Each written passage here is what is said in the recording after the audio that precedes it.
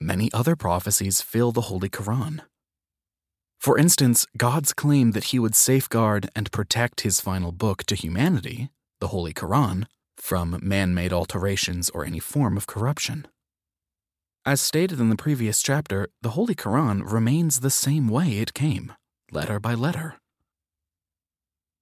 Indeed, it is we who sent down the message, i.e. the Quran, and indeed we will be its guardian. Quran chapter 15, verse 9. The Holy Quran also contains God's claim that he made the Holy Quran easy to memorize, and today, hundreds of thousands of people have memorized the entire book, which contains more than 600 plus pages.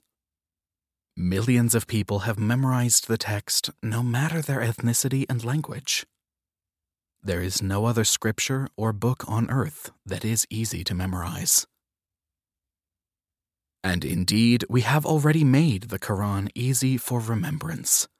Is there any that will recollect? Quran chapter 54, verse 17.